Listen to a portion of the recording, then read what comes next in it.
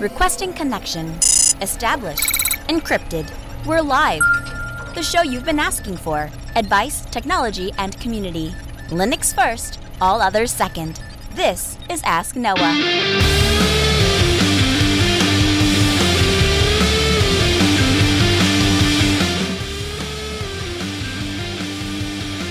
Live from Multispeed Technologies, the Ask Noah Show starts right now. This is the show where we came to do all the things on Linux they said couldn't be done and take your questions on how to do the same. The phone lines are open this hour to be part of the program. It is a free call, 1-855-450-NOAH.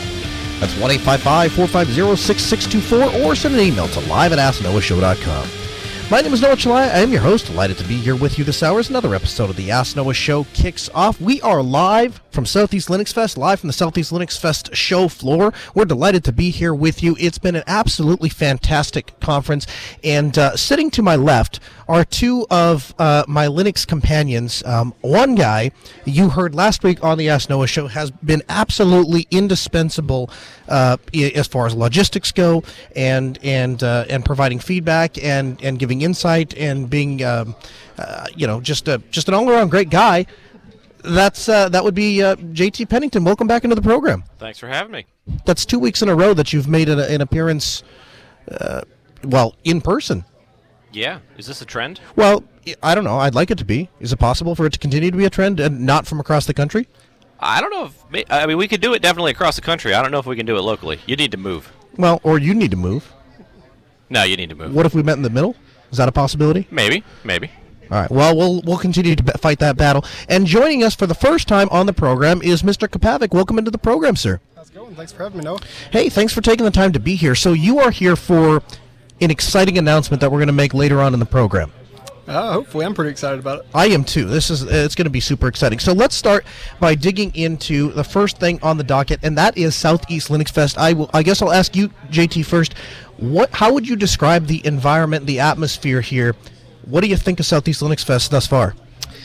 So, SELF has been something that's a conference that you and I have come to for, I think this is the 6th year now. Mm-hmm. And of all the Linux conferences that we go to, the one that definitely sums up this one in one word is community. This is a conference where people come to hang out and talk and network and work with other people. Sure. There's the obvious, there's the tracks where you go to all the great sessions they have here.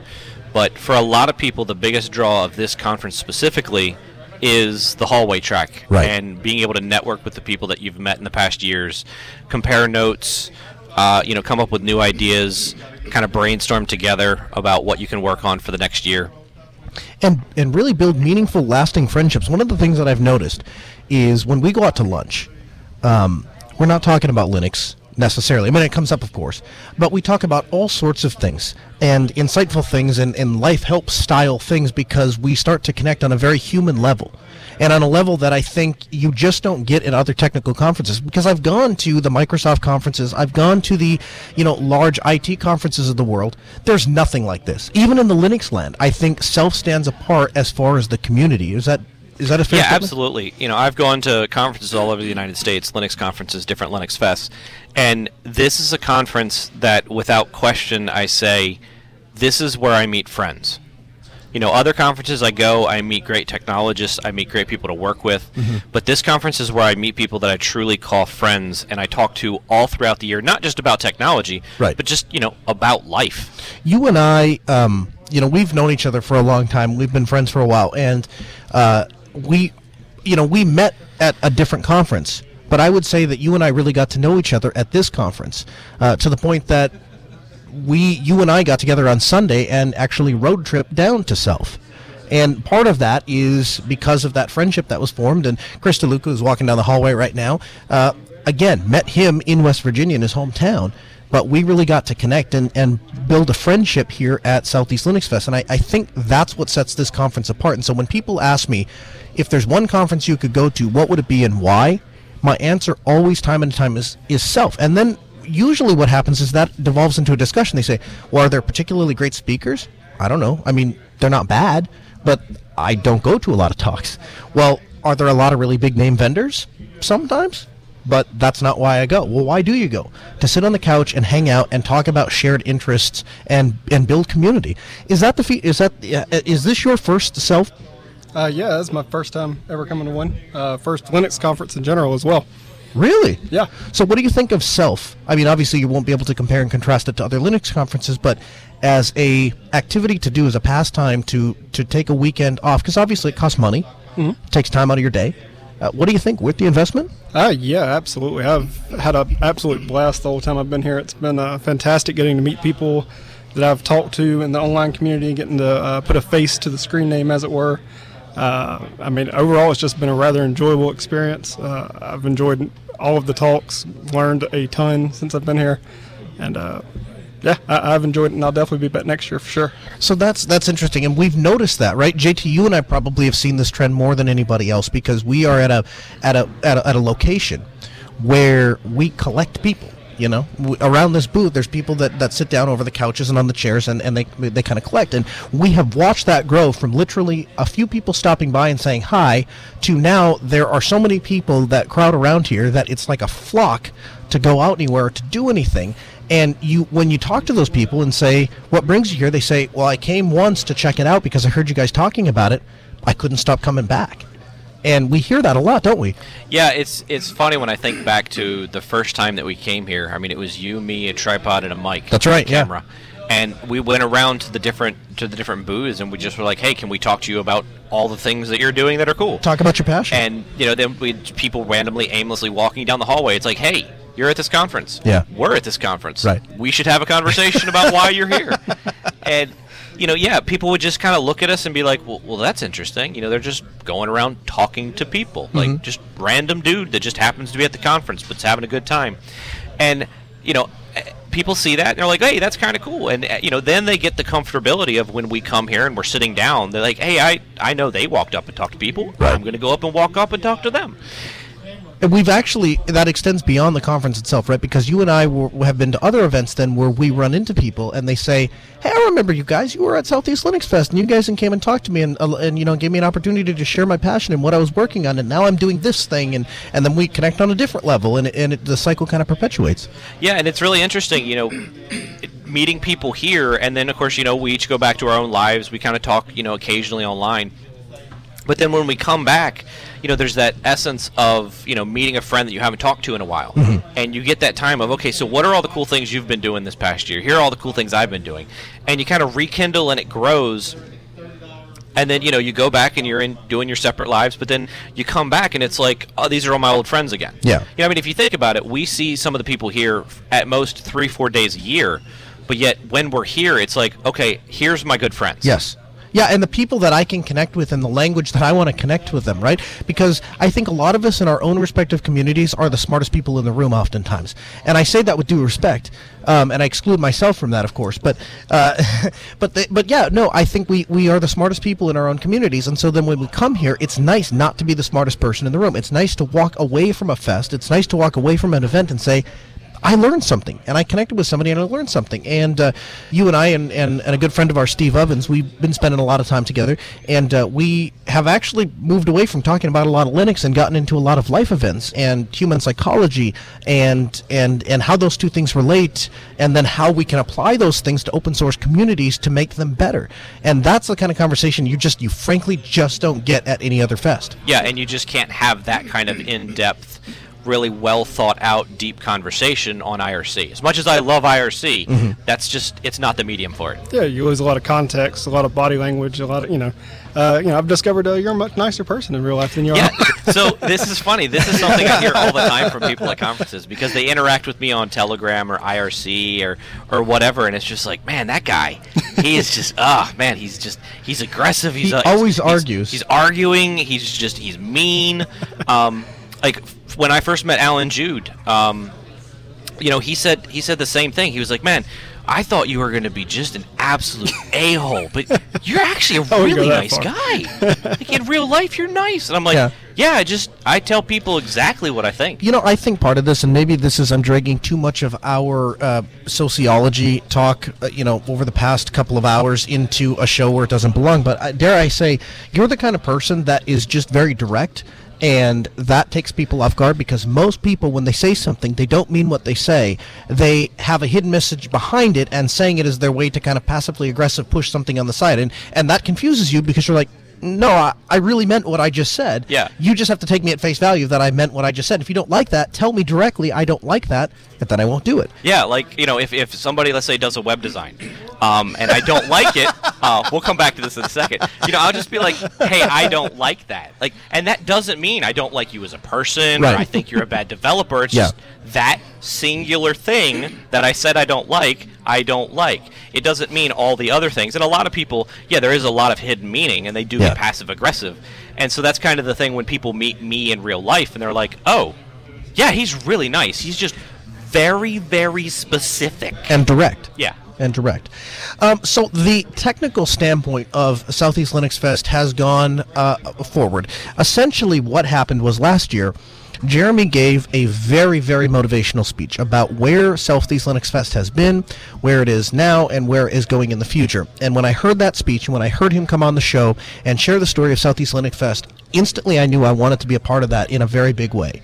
And I came up to him and I said, listen, what can I do to help? And he said, AV is one of the most expensive things that we do here. Media is the most expensive thing that we do here. And it's always somebody's side job.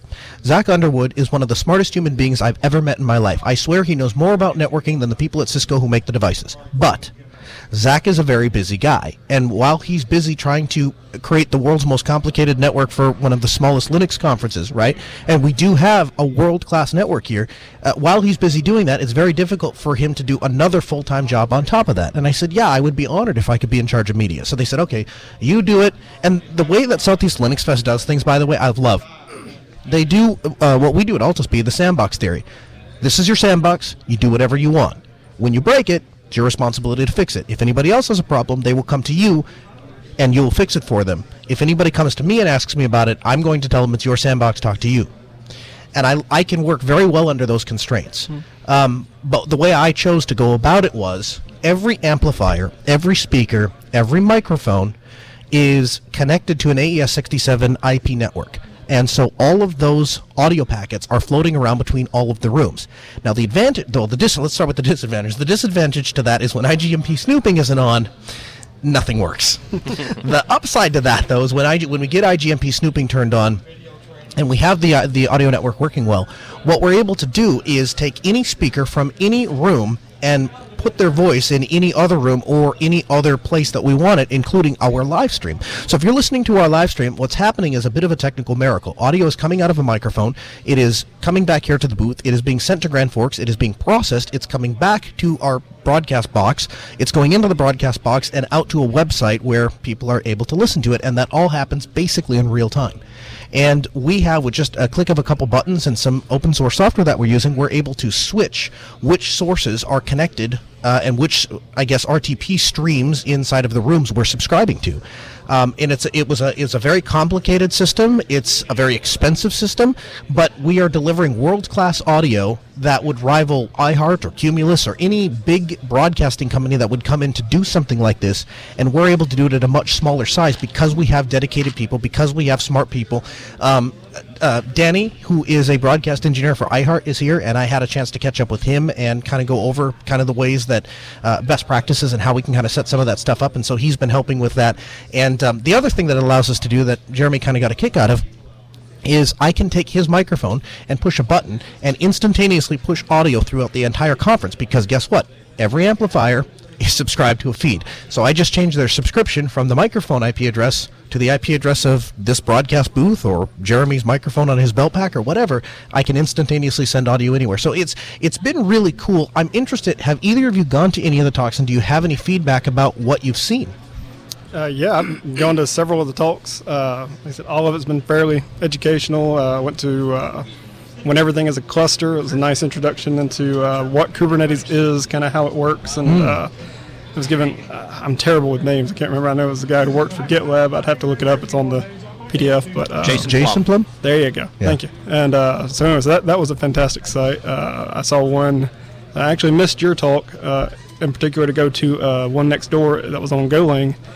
Which is one of my favorite programming languages, and talking about reflection, which honestly I didn't even know was a thing in Golang. So yeah, I mean, just several of them that I've been through so far, they've just all been really good. My biggest problem that I've had with Self so far is trying to pick which talk to go to, because Right. there's so many good ones on every time slot. Yeah, I had the opportunity to give a talk. I was invited to give a talk on Linux on the desktop, which is a passion of mine. And so I had an opportunity to go in front of a group of people and share with them a passion for trying to get people involved in the Linux desktop and explain why I think the Linux desktop is so important and why I think people need to give it a fair shake. And so I believe all those talks are being uploaded on YouTube, although due to some hardware failures that we had there, I know that some of the recordings didn't make it all the way back into the Network Operations Center, so hopefully there are some things we can do about that once conference is over and we can actually go dig in and pull machines. But the automation that we have set up to do that, I guess, didn't work out. So in any case, well, where we're at is the talks are great. I think the technology is working, and one of the things that one of the things that we're introducing here at Southeast Linux Fest is a new product that Altispeed Technologies is excited to carry. And as a lot of you know that I work in mobile production, and so we do a lot of mobile DJ parties, and we do events like this, and we do weddings and stuff like that. And what I found is that there is a fundamental lack of compact technology that is built with high quality, high standards, and performs well, but is small and compact and enough that I can take it onto a suitcase and fly on an airplane, or take it in a suitcase into an event, or throw it in the back of my trunk. The heaviest thing that we haul around anytime we do production somewhere are speakers and subs. They're heavy, they're big, they're obtrusive, they're difficult to manage, and frankly, they don't have great frequency response.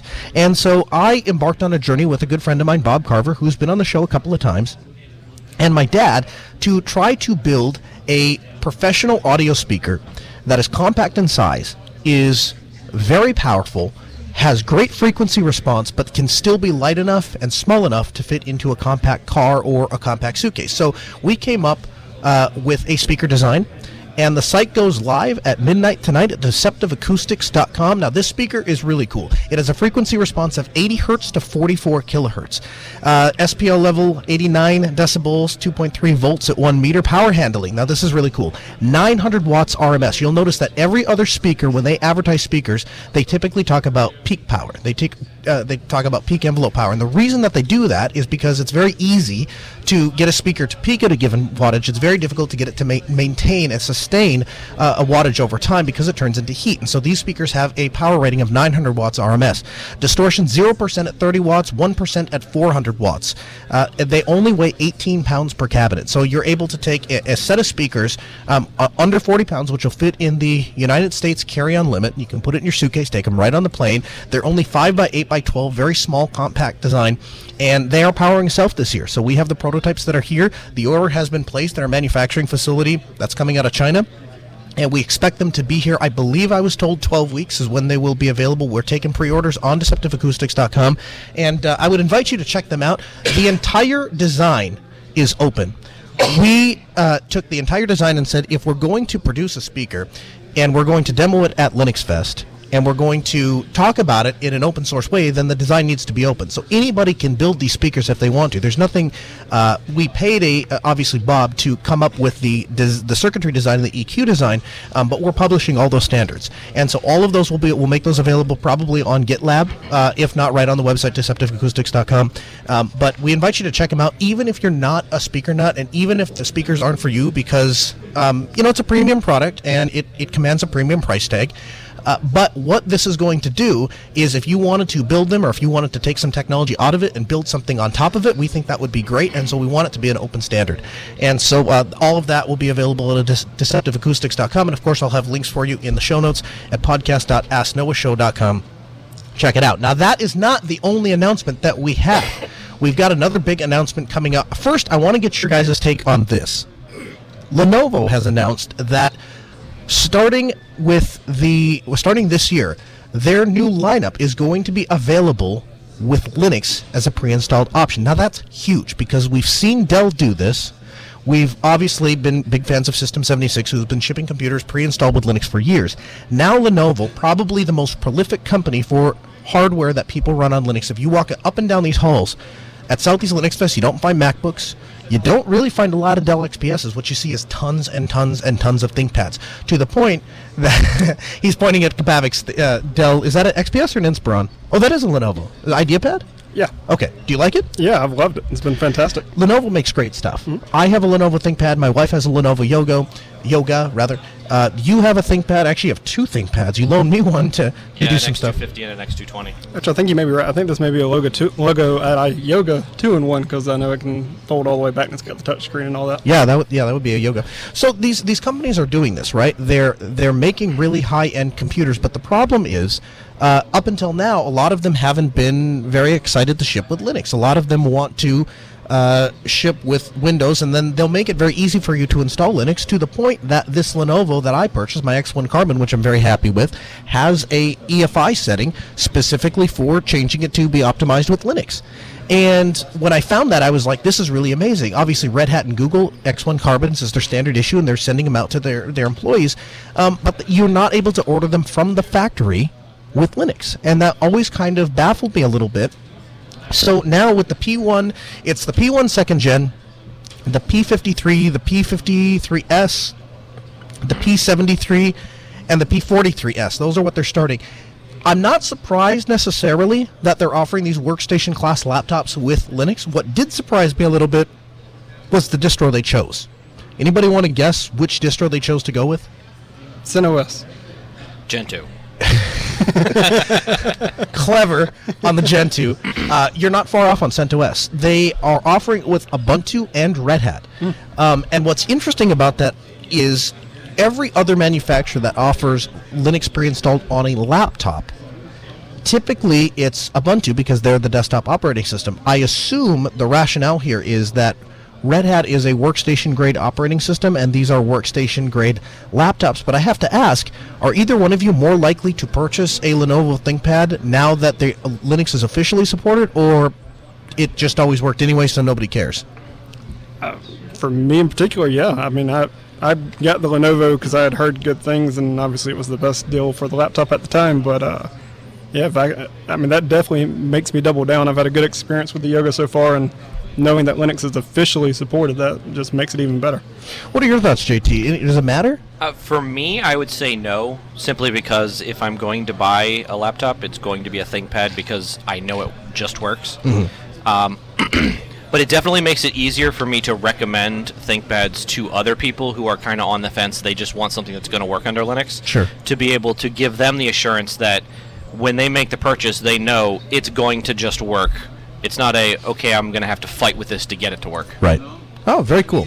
Well, we'll keep our eye on it, and hopefully they expand that to the T-line. And, of course, I would really appreciate it if Lenovo would consider extending that to the X series. Hint, hint, wink, wink, Lenovo. I got one more question for you. Yeah, please. Do you know, is it also shipping with, so it's shipping with Red Hat, is it shipping with a license for Red Hat? Yes. And is that a one-time payment license, or is that something you'd have to keep up? Right. So the way that Red Hat does licensing is interesting, right? You can install Red Hat on anything you want. You can just download the ISO and install it. There's no license required for that. It's not like they have activation like Windows does. What you pay for is a support contract, and inside of that support contract, one of the things you get access to is the repos. Now, I would never tell you on air that I would point a Red Hat box to CentOS repos and it would work. I would never admit to doing that because, of course, that is not the recommended way to go about it, and nobody should ever do that. Never. And it probably wouldn't work. Probably. But it might. Go ahead. Another thing to keep in mind is if you sign up with Red Hat through their Red Hat Developer Program, which is free, yes, you get access to the repos directly. Right. Yes. Right. So the developer license is essentially the same thing as the $300 license with support, except you don't get the support. You just get access to the repos. Yeah. And then you've got to renew that once a year. So that's what you're paying for, is access to the repos. So to your question, is it come with a license? Yes. Is it perpetual? No. You get 1 year access to the repos. After that, you would either have to pay $300 for a support contract, or you'd have to sign up for a free developer account to get access, to continue to get access to those repos for free. To JT's point, if you're wondering why I'm mentioning the CentOS thing, that wasn't always the case. It was a recent development as of, I think, was it a year ago that they made that change? Yeah, well, I don't think it was too long ago. Yeah. So that's a relatively recent thing. But developer.redhat.com if you'd like to sign up for a license, and obviously Lenovo.com if you'd like to purchase a ThinkPad. So what I'm sure both of you are super excited about and waiting to talk about, we are We started on this project about longer than that, longer than 4 or 5 months ago, almost a year ago, I guess, at this point. We started the Distro Elimination Challenge, and the idea was to gather polls from the community to decide what you guys thought was the best distro. And after we collected the information and got through all of the ones that were recommended in our initial poll, we scaled them down to the ones that quote-unquote won the Distro Elimination Challenge, and then we sat down and said, okay, what do we do with this information? And very early on, I think it was Kabavik that you pointed out, you said you can't really compare you can't compare any two distros.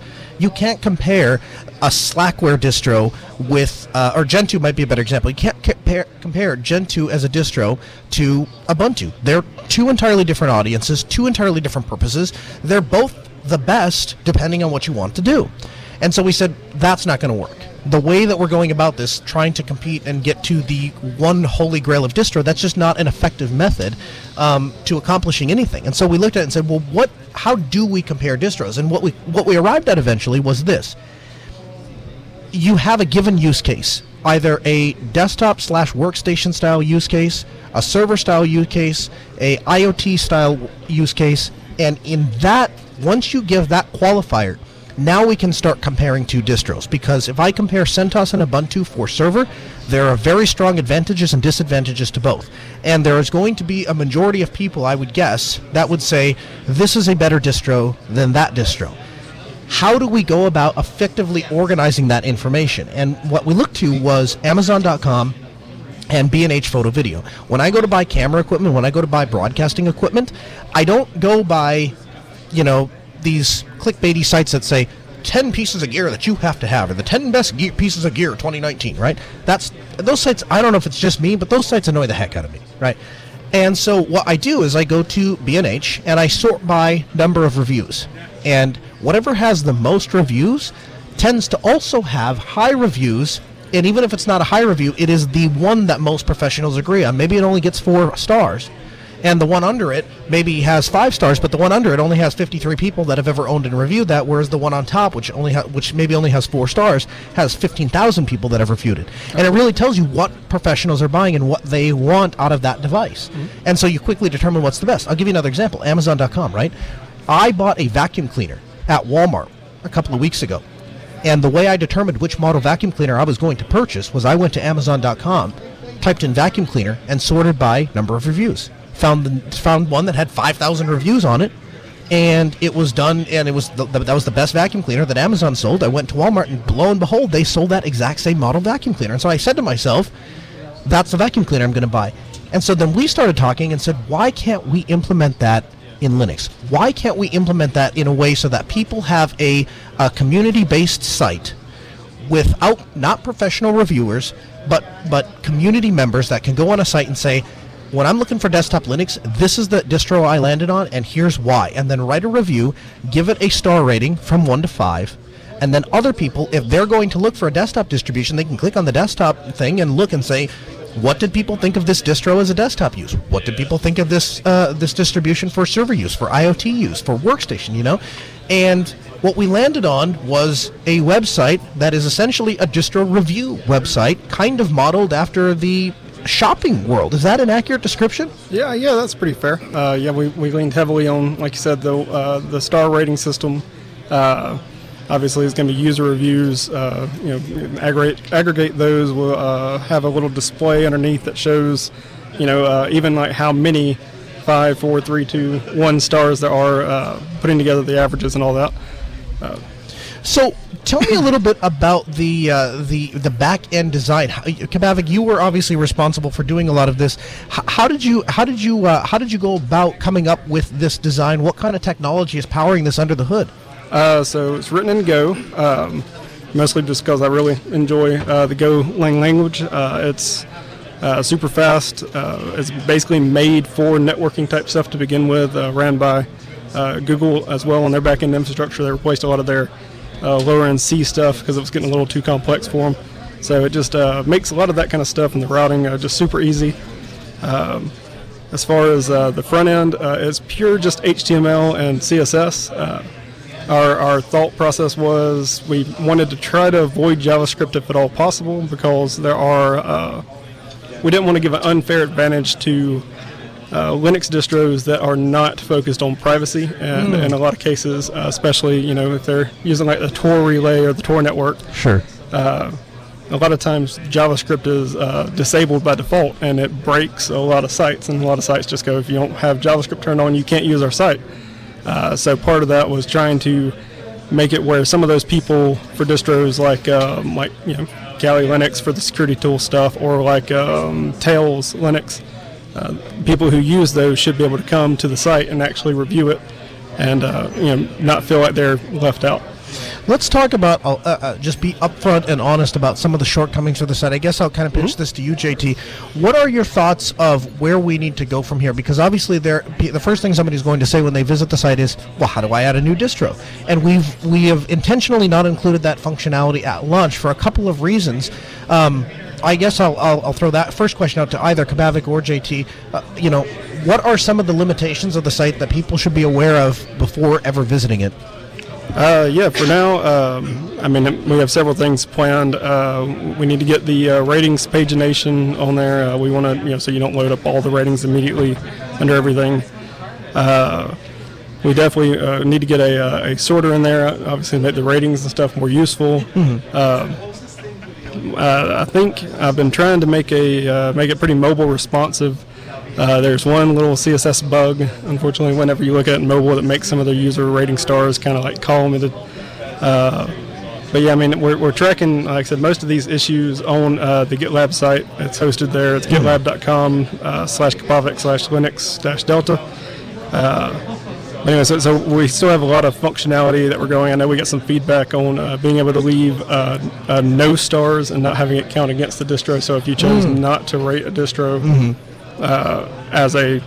you just wanted to rate, say, Ubuntu as a server, but you didn't necessarily have any feelings on it towards the desktop, it wouldn't count against Ubuntu in the desktop realm if you left it blank.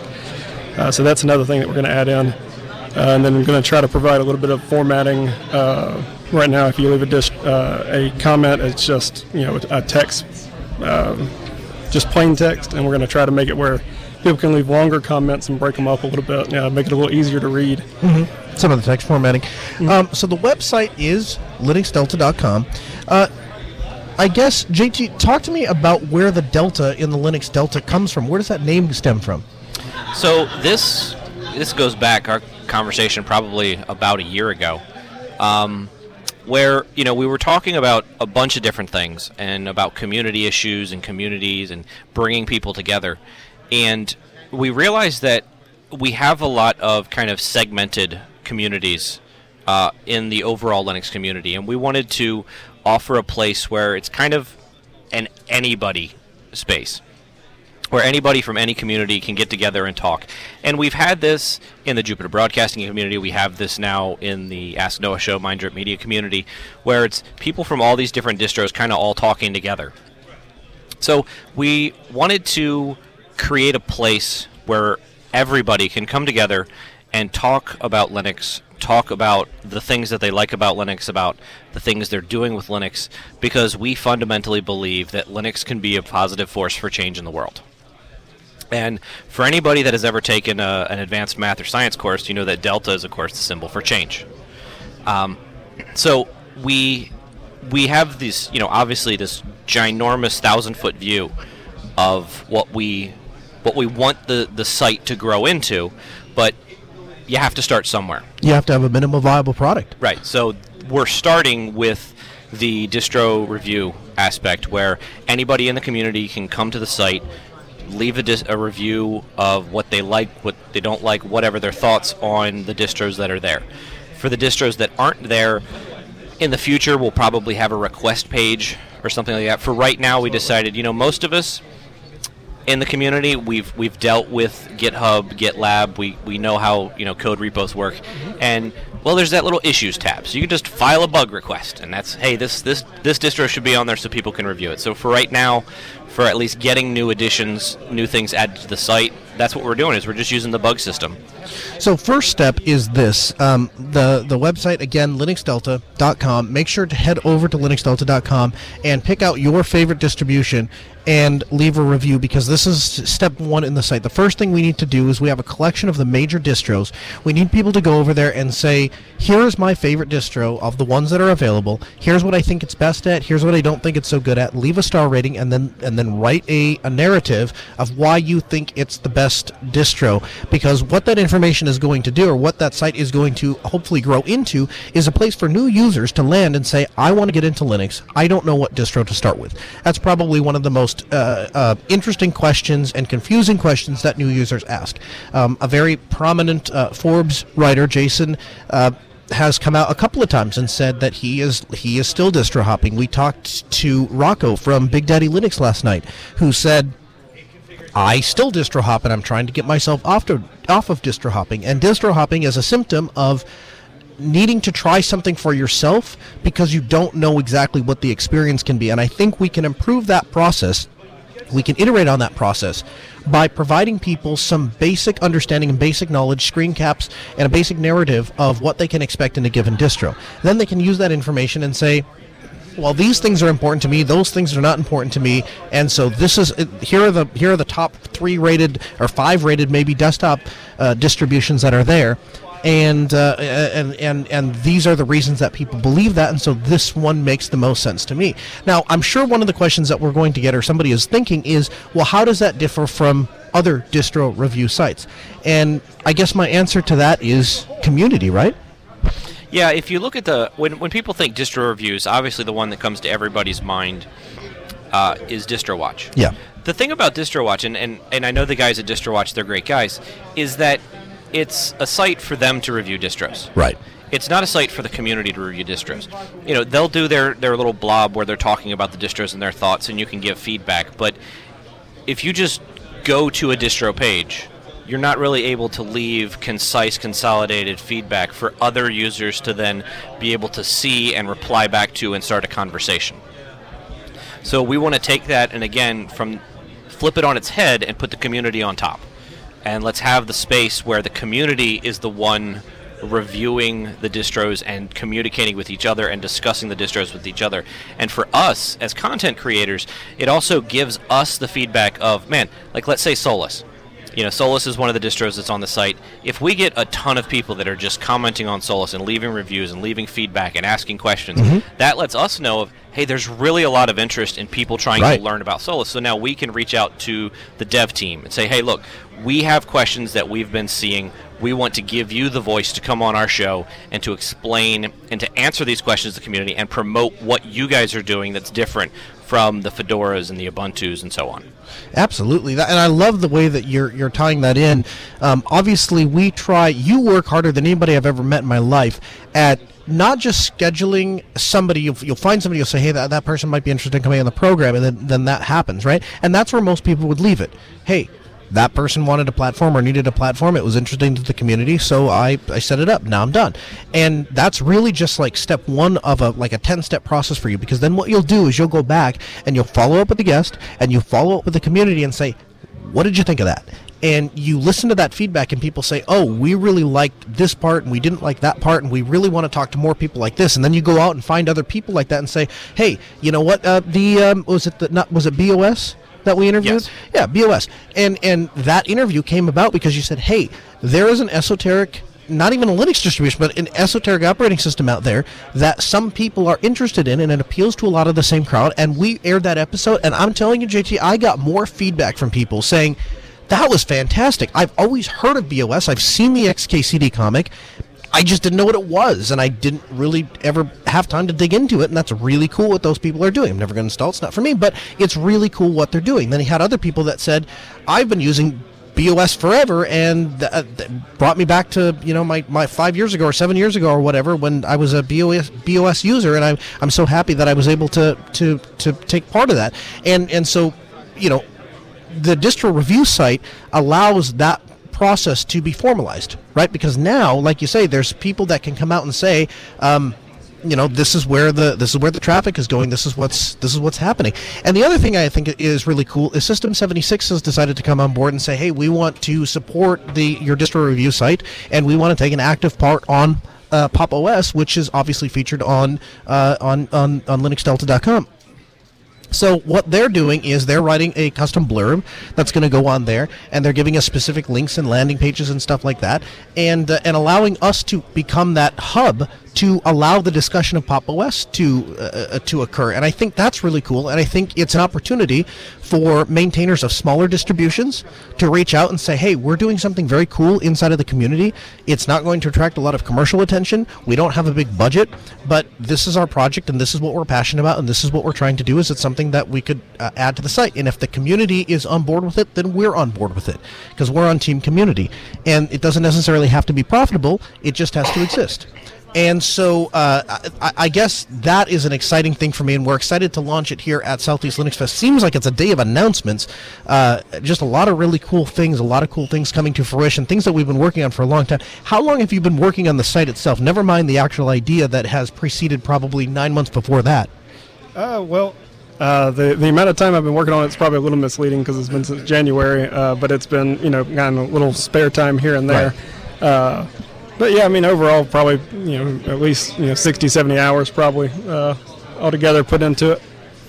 Yeah, and would you say that if you were to rank everything that we wanted to get done on the site from beginning to now, how far along would you say before people can expect it'll never be a finished product. It'll always be something in motion. But before some of the things that people look at and say, well, why isn't that thing there? What kind of timeline are we looking at? Understanding that we're all kind of in one way or another donating some or all of our time to this. Absolutely. So at the very least, with the stuff that we want to get done immediately, and actually I just added today the upvote, or the more useful button that allows you to rank a comment as useful. And clearly, now that we've got in several places where we can get some metrics, we definitely want to be able to filter, sort, and search by those metrics. So that's probably going to be the next big thing, is trying to get it where make it easy for the user to be able to dig through and actually, find things by certain metrics. JT, the response to other comments was your suggestion that you were very passionate about. Talk about what led you to say we need to be able to make comments about comments or respond to comments. So there's several answers. One is the fact that a lot of times I'll be doing something and I'm just having a difficulty with a certain distro or whatever, and I might make a comment to somebody about, I couldn't get this to work, and then someone else is helpful and it's like, that's because you needed to do it this way. So we don't want people to be leaving feedback without also others to be able to help when people do run into issues with distros. Because the way we interact with distros, we all think differently, we all process information differently, is that sometimes we just don't think the way you accomplish task A is, the way we think and the way the developer thought happens to be a little different. So you may come away from testing a distro going, I can't accomplish whatever task it is, when really if somebody just explains to you the other way to do it, all the better. Now you realize, okay, it can do that. So it helps the community, again, kind of help each other out when there are issues. The other thing is that it allows, again, for the community to kind of build itself, because it breeds that interaction between people where you can have a discussion, you can have a conversation, where somebody can make a comment, and if that really helps somebody else, they can just simply say, hey, I really appreciate you pointing that out. That's not something I thought about before. So it's about, just building those links together and building the community together. Giving people a place to express themselves and express their knowledge and experience in a way that other people can interact with that, understand it, consume it, and then make decisions based on it. One of the things that I thought was, one of the things I guess that I hope that site eventually becomes, and we're still investigating ways to do this, is a central place for community. One of the things that I think has been if I was to try to nail down the single most thing I liked about doing the Ask Noah show, if I was to try to nail down the single thing that drove you and I to start going to some of these events like Red Hat Summit and doing very high-end video production about Linux content, I would say the reason or the motivation behind that is community and a love of community. I would say that your Kabavik, when you and I started talking, you volunteered a good portion of your time because you believe in community, because you like community. That's a central aspect of the site, is it not? Absolutely. Yeah. Part of what drove my interest was I listened to Linux podcasts all the time. I started listening to you back on the Linux Action Show, and then following most of the Jupiter Broadcasting stuff. Followed you when you went on to Ask Noah. Jumped in and started listening to the Delta Linux guys. Mostly, I just tended to consume a lot of media and podcasts. I mean, a ridiculous amount, because I used to have about a 2.5-hour commute one way, so 4-hour total. And I just was trying to figure out, how can I, give back in some way. And I mean, you could do monetary donations, and that's fine. But I was just trying to figure out some sort of way that I could, kind of do that, and also scratch that itch, that I have to, to play with and program things and whatnot. And I've looked for a couple of opportunities to jump in here and there, and I saw this one and saw that you needed a little bit of help getting things going, and so it seemed like a good place to jump in and give back. At the time that you jumped in, we were literally at a point where we knew what we wanted to do, we just didn't know how to do it, and you weren't the first person I approached. I had approached some very capable web developers and said, here's essentially what we want, and everybody just kind of told me that's not really possible. And you yourself said, you're like, well, it's possible, it's just a lot more work than probably what a lot of people are willing to do. And so because of that, there's obviously some cost involved, and I can't afford to donate everything of my time, but you've certainly donated the vast majority of it. And so what I hope that leads to is, I hope that other people that are very passionate about Ubuntu will go to linuxdelta.com and review Ubuntu. I hope people that are really passionate about Arch. I know that we have, as a testing method, we took a couple of community members that we know have bounced from a lot of different operating systems frequently, and said, hey, would you go talk about this, whatever distro is your distro of choice right now, what you've landed on and why.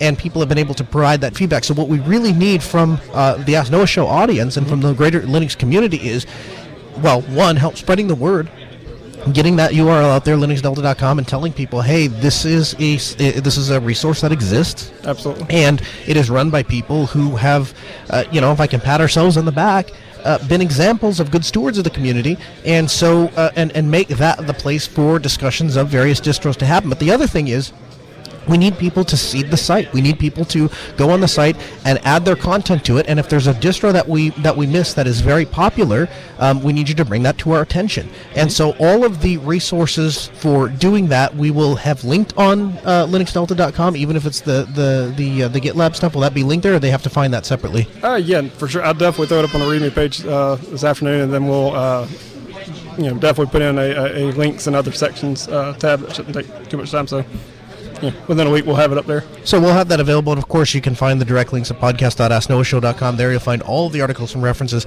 in this show. I guess as we kind of wind down the hour, what are you guys looking forward to the next couple of days? I know some of my favorite talks have been the 3D printing talk. There was a talk on how to get started with 3D printing. Gentlemen went through and described what the process of purchasing a good 3D printer is, what kind of projects you should start with, what the best practices are. I know that for myself, I've always been interested in 3D printing. I always think it's a cool idea. It's something I've always wanted to get into. And at the same time, I've always looked at it and said, well, I hear about people that use 3D printing as an exercise in frustration because they tried to get into it, and then they get the little ball thing that comes with it that is the first project that you print, or the little globe or whatever it is, and that prints just fine, and then they can never get anything else to print ever again. And part of it I learned today is because of properly cleaning the extruders, and there's a process that you have to go through, and there's a calibration thing that you have to do, and so walking through that process was absolutely fantastic. Zach Underwood, the gentleman that is running the network, built a tiny home from the ground up, the foundation up. He built it all by himself.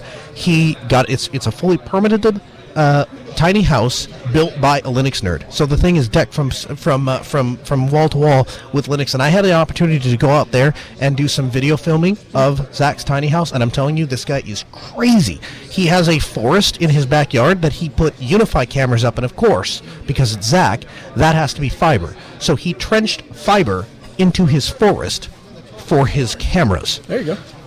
I like how you accept that as if it's just a normal thing that people why do. not? Yeah. Are you saying you haven't done that? I have not done that. I'm disappointed. You're disappointed in my dedication to Linux? Yeah. Because I didn't trench fiber to run my cameras gotta step in my it up. forest from my 450 square foot house. Yeah. Yeah. So he's got a brilliant plan. He built the tiny house. He decked it out from start to finish. Interestingly enough, in his what he calls his electrical shed, that is essentially where the feed from the AC comes in from the utility. But here's the great thing. He's got everything wired in such a way that he can switch to a DC inverter and run everything off of a solar panel and a battery bank. I mean, the guy is just crazy smart and is doing crazy cool things. So he's giving a presentation about that itself. I know Eric, the IT guy from GitLab, came out and gave a presentation about how to get started with GitLab and how that can benefit companies. I'm giving a talk tomorrow on how to make money with open source. There's so many people, so many people call the program and they ask me, how do I get into Linux as a job? How do I make it a job? And how do I make money doing it? How can I make $50,000 a year doing what I love to do? I think I need to listen to that talk. Yeah, absolutely. Well, so what it is, if you walk around, you look at a lot of these people, they work here or work in open source, they work in the industry, and when you talk to them and start trying to dig into it, what you find is they got their job by being a part of the community, right? And that's why Southeast Linux Fest gets more people hired than virtually any other event in the entire country, and to include Scale, which has the entire attendee base of Southeast Linux Fest in the first hour. I mean, that's just to give you an idea of how big and how different the size is. So yeah, we're going to be having a conversation, and again, all of my talks are, I try to make them as community focused as possible. I got asked to give a talk on another piece of technology, another thing that people became aware that I was doing, and I said, I don't really want to do that, and here's why. To do that particular thing is very expensive. And when a lot of money is involved, it excludes people. And so I enjoy presenting and talking and having a conversation about things that anybody can participate in. And I truly believe that anybody that wishes to engage in open source can participate in, and we talk about that being a very empowering thing, that you can just find a project that you're passionate about and submit code, and they will accept it more than likely if it's good. And then when you do that enough times, and you exemplify, you show that you are a valuable member of the community, companies offer you a job, or you set yourself up to employ yourself and sell yourself out as an individual contractor. And we had a guest stop by the booth. By the way, for not checking out the live stream, you absolutely should. SoutheastLinuxFest.org. Click on the live stream info, and you'll be able to get a video live stream of what's happening here at the booth, mixed with our fancy audio over IP system. So we're pulling in talks. So you'll be able to do that. You can also register as a remote attendee, and then you'll be able to pick whichever ballroom you want to see the talks and get access to those as soon as they're uploaded on YouTube.